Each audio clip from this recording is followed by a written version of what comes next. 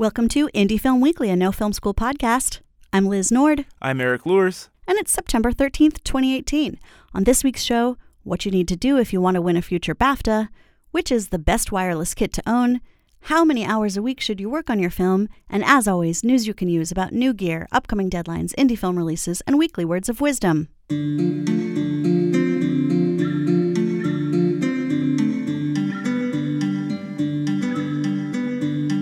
Hi, everybody. Welcome to this week's show, coming at you from downtown Brooklyn, New York, home of No Film School. We're here to bring you everything you might have missed while you were busy working on films. Now, it's just Eric and I and the specter of the nun in the booth today. You're right. Because John, as you know, is up at TIFF, and he's going to bring you a full download of his coverage next week on the show. And Charles Hain is fathering. And John may be conceiving. Oh, we don't know. boy. We don't know. Ooh. You know, he's not on email after 8 o'clock. Listen, what happens at TIFF? Anyway. Comes back to New York. Yeah, so little girl Hain was born as we recorded the podcast last week. We must be good luck. And we're wishing Charles and his new family all the best. I'd like to kick off the show by wishing a happy new year to our Jewish friends around the globe. And in the spirit of celebration, I will follow up on some recent headlines with awards news. We spoke last week about the Venice Film Festival, and it has since handed out its lions. I noticed that Berlin has bears, Venice has lions. I wonder if any festivals have tigers. Oh, my. There has to be a Wizard of Oz festival somewhere. It may not be a film festival, but there has to be some kind of screening dedicated to it every year in Kansas. Oh, yeah. Where I grew up, actually, is near where I grew up is the hometown of L. Frank Baum, who wrote The Wizard of Oz, and they have a whole festival every year. They paint the main road yellow, and yeah, it's they a probably whole have thing. a golden tiger. Yeah, you're right. Although it's a lion in Wizard of Oz. All right. Sorry, it's been a while. Anyway, several of the films we mentioned last week and were excited about turned out to be the big winners. My man, Alfonso Cuarón, won the Golden Lion for Roma. That's the main prize. And it looks like Greek director Yorgos Lanthimos was somewhat clairvoyant when he called his new film The Favorite because the 18th century period dark comedy won the Grand Jury Prize. And we mentioned last week that Australian writer-director Jennifer Kent's The Nightingale was the only title in the competition directed by a woman, and that woman didn't go home empty-handed. The revenge thriller won the Special Jury Prize and also a Best Young Actor Prize for Bekali Ganambar. One prize of particular note is the Grand Jury Prize for Best Virtual Reality Immersive Story, which went to Eliza McNitt's 3-part VR series, Spheres.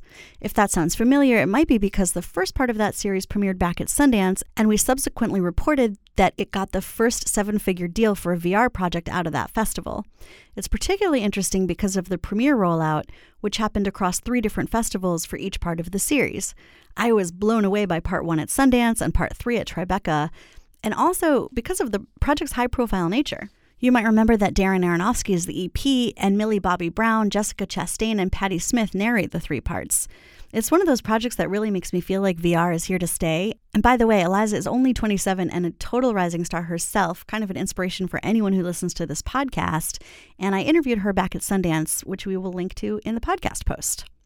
And while we're on the topic of awards, the 70th Annual Primetime Creative Arts Emmy Awards were held over 2 nights this past weekend in Los Angeles, where John Legend became only the 12th EGOT ever. Do you know what an EGOT is, Eric? I do. I'm not going to look. It's a Emmy, an Oscar, a Grammy, and a Tony, right? Or no, am I missing Wrong order, something? but right awards. Oh, okay. EGOT. So it's a Right. person who's collected Emmy, Grammy, Oscar, and Tony Awards. And he's the first African-American to do so. He's also only 39, so get off your asses, people. That was for Jesus Christ Superstar. Remember how excited I was for that? Yes, and was it? Apparently, it was good. Did you enjoy it? I thought it was definitely Emmy-worthy. I actually didn't even know it was eligible for Emmys. It was a live performance, but I guess that is its own special category. Yeah, it's its own, exactly. It's its own category. I'm also over the moon to report that Amy Peters, who we just had on the interview podcast a few weeks ago in an episode called What It Takes to Be a Top TV Editor, won the editing award along with her team for their work on Queer Eye.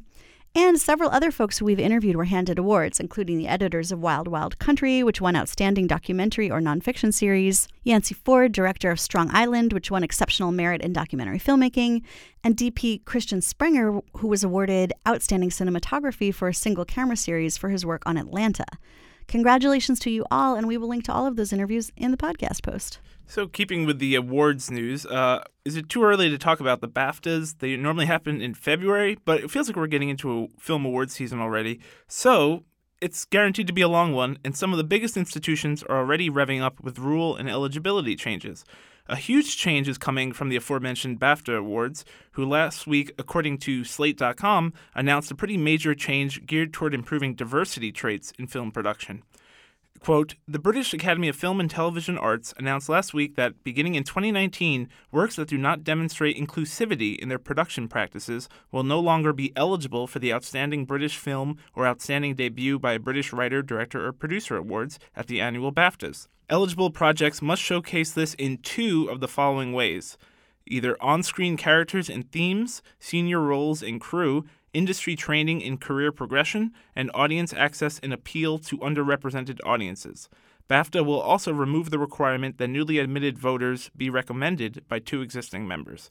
So this is a pretty drastic change and actually represents a film institution putting its money where its mouth is by making such a bold decision, and it may have a direct influence on how films are being made in the future, both behind and in front of the camera. So it's worth noting that this is only for the two British-specific awards at BAFTA, not all of them, so it's still going to be pretty populated with a lot of American films. But in these two categories, that diversity inclusion rule will be starting next year. So that's an interesting award addition, I assume. And speaking of award addition, let's talk about an award subtraction.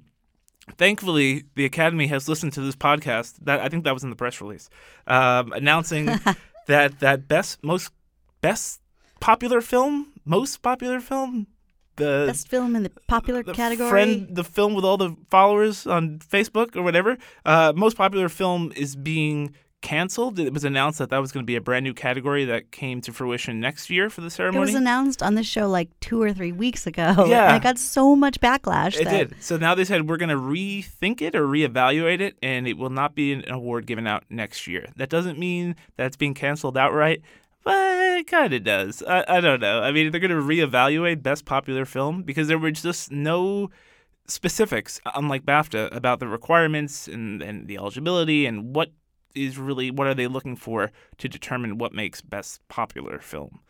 So that will not be taking place next year. I guess you could say the decision to have that award was not so popular.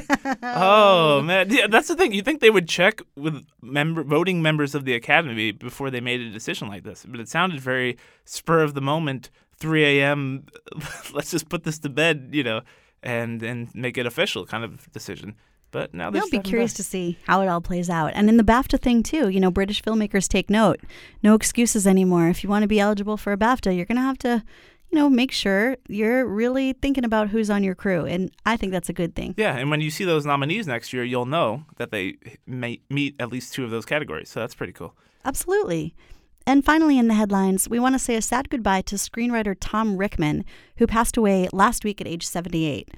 He earned an Academy Award nomination for his writing on Coal Miner's Daughter in 1981, which Sissy Spacek's performance in won her a Best Actress Oscar. He wrote several screenplays and also received a couple Emmy nominations for TV movies, but there's a fact about his life that didn't make the obituaries in the trade publications and yet probably means the most to the indie film community. He was in the group of founding creative advisors for the Sundance Screenwriters Lab. My new boss, Michelle Satter, wrote a lovely remembrance of the writer.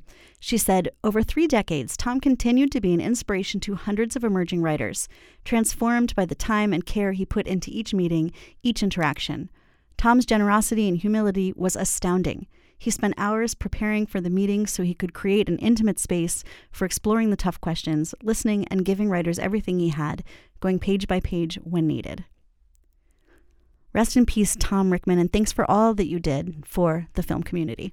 And this week in Tech and Gear News, as mentioned, Charles Haine is busy doing something pretty important.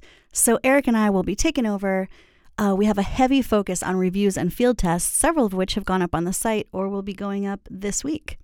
First up is the Lectrosonics L-Series wireless kit. Our tech writer, Daron James, has a particular area of interest in sound gear. He actually used to be editor-in-chief over at Sound and Picture, and he's already a fan of Lectrosonics, but was particularly impressed by the L-Series ZS LRLT. From small details like the fact that the kit actually comes with a full kit, including a camera shoe mount and the right cables, to the solid build, to the advanced features like a test tone on the receiver that lets you match the audio levels of your equipment, and especially the range. In a crowded mall, the signal didn't start breaking up until over 500 feet, and outside in an open field, it was over 1,300. Another interesting feature to note about this kit is that it uses a digital hybrid wireless signal, which digitally encodes and decodes the audio but still sends the signal over analog airwaves. As Daron says in his review, basically, Lectrosonics is trying to deliver the best sound over the best signal. The kit price comes in about $2,700, and you can read the full review on the site. Next, we spoke a few weeks ago about Blackmagic's new eGPU that was designed with Apple to help speed up workflow, and now Lily Kleinman has done a field test for us with one of the units on a short film where she DIT'd and assistant edited on set and was the editor in post. She said that with 4 USB ports, 2 Thunderbolt 3 ports, and an HDMI port, she was able to have 4 external hard drives connected through the eGPU for super-fast simultaneous data transferring and cloning, and she didn't have to bring a MacBook charger to set with her. Quote, "It was the cleanest setup I've ever experienced, eliminating the need for computer chargers, extra extension cords, and external USB hubs." She also mentioned how surprisingly quiet it was with all that was going on, which is also, of course, a big benefit in the field. Her test goes into detail about how the unit functioned in her post setup, which is not a huge surprise to learn that it seems to work best in helping speed up workflow with Resolve's color tools. After all, Blackmagic makes this eGPU and also makes Resolve. So I'll let you read all those details in Lily's post. Last but not least, our resident drone guy and one of my favorite guys of all time, Randall Asulto, did a deep review of DJI's latest drones, the Mavic 2 Pro and the Mavic 2 Zoom. These two little drones are almost identical in terms of construction, obstacle avoidance, top speed, flight time, and the fact that they both have cool new features like a hyperlapse shooting mode. But where they differ is in their cameras. The Mavic 2 Pro camera costs $1,449 and features a 1-inch Hasselblad designed sensor capable of shooting 20 megapixel JPEG or DNG stills and up to 10-bit UHD 4K video, and it has a user adjustable aperture. Its fraternal twin, the Mavic 2 Zoom, is $200 less and features a much smaller sensor capable of capturing only 12 megapixel stills and 4K video at up to 30 frames per second in 8-bit color depth, and it has no user adjustable aperture. So why would you get the Zoom? Well, it offers a 2x optical zoom and has a focal length that's adjustable between 24 millimeters and 48 millimeters. So Randy concludes that if you're mainly shooting video and you already have like a Phantom 4 Pro, maybe you get the Mavic 2 Zoom because its optical zoom gives you a creative tool to further diversify your drone toolkit than another really good 1-inch sensor. Now, when we first announced these new drones, a lot of people questioned whether they should get the Phantom 4 Pro or the Mavic 2 Pro and what were the differences between the two. Well, worry not. Randy is also working on a head-to-head comparison of the two, so look out for that on the site in the near future. And next up is Ask No Film School. Emil F. Scanning asks, "Do you work every day?" End quote. No, there's more. And to elaborate, he says that he works part-time about 24 hours, not in the film industry, and then spends another 36 hours with film. So this means he works every day, and 3 times a week he works 11 hours. He loves it, but basically isn't sure it's sustainable, and is thinking about taking one day off. And he wanted to know what other folks in the community do. I'm going to grab this one. I'm so glad you asked this question, Emil, because it's something I've been thinking about a lot these past couple weeks as I'm trying to balance my new job, the podcast, and wrapping up for a new phase of production on my feature doc, as well as, just life stuff. So I'm not going to lie, it is hard. And some people are going to tell you that you should spend every possible waking moment on your work. And in fact, someone did say that pretty adamantly on the message board in response to your question. And I respect that approach, but it's not how I would do it. I think that there is no more apt use of the expression, "it's not a sprint, it's a marathon," than making a film. And no one is going to push it forward harder than you, so you absolutely must take care of yourself. Marathon runners get enough sleep and they take rest days for a reason. It lets them heal so they can make it for the long haul. Also, success in film requires relationships, not just with the people that are going to work on your crew, but with people who are going to support you personally when the going inevitably gets tough. And nurturing these relationships also takes time. True, you can't accept every social invite when you're prioritizing your work, but if you ignore your friends and family entirely, you're harming your career in the long run too. I recently did a podcast interview with the director Deborah Granick, who did Winter's Bone, and 2 of her producers. one of the producers said that independent films may not have as much money, but they usually have the luxury of time. So take some of that time, whether it's one day a week or various multi-hour chunks. Make sure you're exercising, unplugging from tech for a little while if possible, getting some fresh air, and spending time with the people you love. And by the way, let's hold each other accountable. I am going to be trying hard to follow my own advice. Thanks for the question, Emil, and good luck. Now, Liz, if we find out that you were speaking to your family during this week, we will be very upset. No, that's the opposite. Oh, no, I'm sorry. Saying. You should be speaking to your family, especially during the holidays. Yeah, exactly. Okay, I take it back. Now for some movie openings. Premiering on Netflix this Friday is Reversing Roe, which is a brand new, very timely documentary. 45 years after it revolutionized abortion law in America, the landmark 1973 U.S. Supreme Court case Roe v. Wade is once again at a crossroads. In their timely new documentary, Reversing Roe, filmmakers Ricky Stern and Annie Sundberg from The Devil Came on Horseback and Marathon, The Patriots' Day Bombing, present a deeply illuminating look at the state of abortion and women's rights in America. The film offers candid and riveting interviews with key figures from both sides of the divide, among them doctors Colleen McNichols and Curtis Boyd, feminist icon Gloria Steinem, Operation Rescue President Troy Newman, and National Right to Life President Carol Tobias.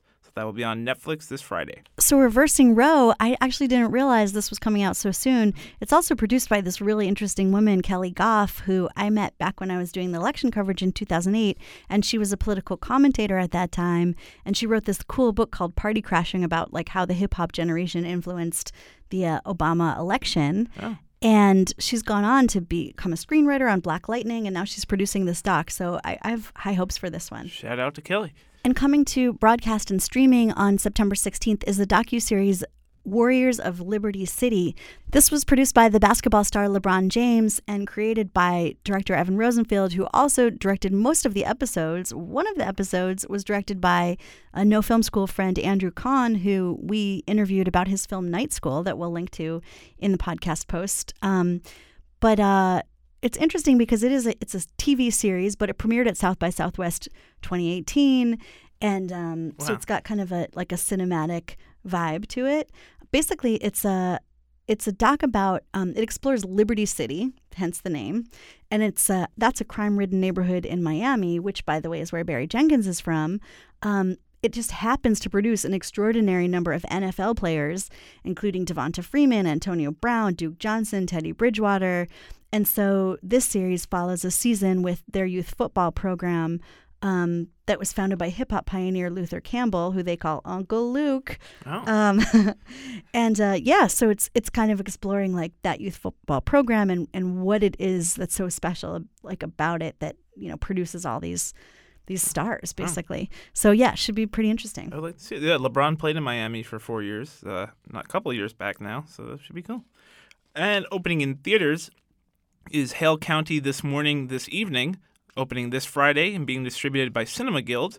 This is the debut documentary feature from photographer Ramel Ross, and it premiered at the 2018 Sundance Film Festival, where it was awarded a special jury award.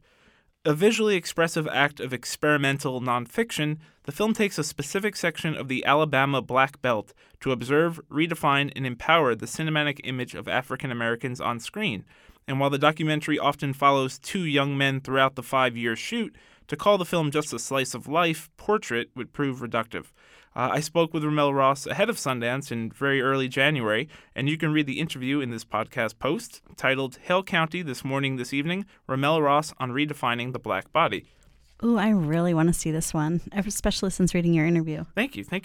Also opening on Friday. Now, every other thing we've mentioned today, take it with a grain of salt, because this is the news of the day. Also opening in theaters on Friday is this film called Mandy, which you may or may not, but probably did hear about on this podcast over the past few months. Our own John Fusco is a pretty big fan of this one. I cannot believe John is not here to announce the theatrical release of Mandy. He was too excited. That's why he took off. He said, I couldn't control myself. John actually saw the film at Sundance, describing it as, there has never been a more midnight movie than Mandy. I think I came to this realization somewhere around 2 a.m. between watching a devout cult member forcibly drop a special batch of LSD in her kidnapped victim's eye and Nicolas Cage engage in a chainsaw duel against a man with a larger, more powerful chainsaw. Oh, wow. Yeah. So that's where he was that night at Sundance at 2 a.m. The plot defies description, so I'm not going to even bother. I mean, if that doesn't get you going, watch the trailer. It looks really batshit insane, and it's picking up a lot of followers, not the least Nick Cage and Andrea Riseborough devotees. And John actually spoke with director Panos Cosmatos at the 2018 Sundance Film Festival, where the film premiered, in an article titled Panos Cosmatos on the Origins of Mandy and Why Nicolas Cage is a Magical Creature. Wow. Which you should definitely check out because that's something I've been wondering about for a long time. Why? Why is he a magical creature Yeah. or why I've been wondering? And for grant deadlines this week, with a deadline of September 17th, is Film Independent's Project Involve, which is brought to you by the LA-based Film Independent. Every year, 30 emerging filmmakers from diverse backgrounds are given the opportunity to hone skills, form creative partnerships, and create short films, plus gain industry access needed to succeed as working artists. So it's a really robust program that pairs participants with mentors at the top of their respective fields, provides hands-on filmmaking experience from pre-production through premiere, and much more. If you are passionate and focused with an original voice and commitment to collaboration, which many of you are, they encourage you to apply. Cool. And now for some festival deadlines. With an early bird deadline of September 30th is the Nashville Film Festival, which runs, it's a very, very early bird deadline because this is for the festival that runs October 3rd through the 12th next year, Whoa. 2019. So you get it in by September 30th and you'll have to wait a year if your film gets in. But hey, early bird. It's like still in the egg. Hosted in Music City, USA, Nash Film attracts enthusiastic film lovers from all across the country and has been praised by filmgoers and filmmakers alike for its unique combination of big city festival atmosphere and laid-back southern hospitality. Nashville Film Festival offers $85,000 in cash and in-kind sponsor prizes to filmmakers and screenwriters, with winners selected by industry power players, including studio representatives, producers, and fellow filmmakers. The winning short films in the narrative, animated, and documentary short film competitions are eligible for Academy Award consideration without the standard theatrical run, provided the film otherwise complies with the Academy rules. And with a regular deadline of September 27th is the Atlanta Film Festival. I was feeling very southern this week for these festivals. The Atlanta Film Festival runs from April 4th through the April 14th in Atlanta, Georgia. And now approaching its 43rd year, the Atlanta Film Festival, which they have as ATLIF, ATLFF, is the Southeast's preeminent celebration of cinema and the flagship production of the Atlanta Film Society. One of the largest and longest-running festivals in the country, Atlanta Film Festival showcases both emerging and established artists' works.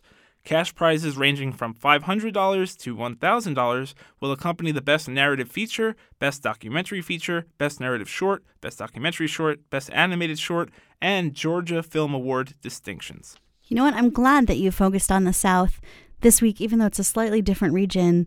We've been hearing a lot on the news here in the U.S. about the hurricane that's headed toward South Carolina region, North Carolina, South Carolina. And so we want to wish all of our listeners out there good luck, barrel down. And Sean, our that's right. You know? Our director of brand partnerships, Sean Billsborough, lives in North Carolina.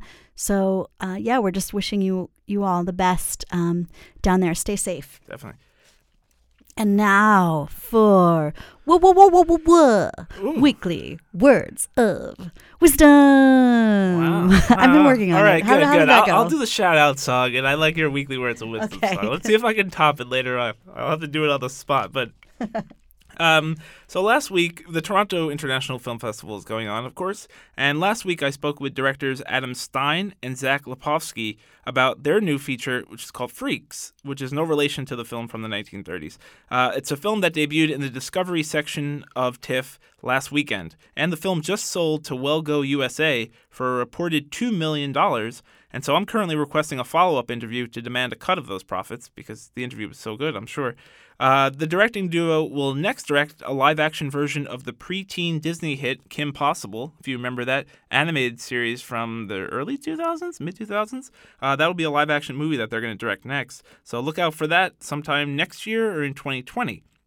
So I had asked Adam and Zach about their successful professional partnership. They actually met as contestants competing against each other on Steven Spielberg's TV series On the Lot, which was maybe about a decade ago. And I also asked why it's beneficial to have two voices at the head of production. Adam Stein told me, quote, "I'd say there are challenges to it, and there are beautiful rewards as well. I think Zach and I have really done a lot of work between us to figure out how to balance those responsibilities and listen to each other, because we think the biggest reward comes from having someone to keep you honest and keep the project as good as it can be. When there's a problem with a script or a shot or an edit and you're only one person, you can sometimes convince yourself that something's working, even when it isn't. Like, oh, I just wrote that scene, it's pretty good, I think. Yeah, that's good enough.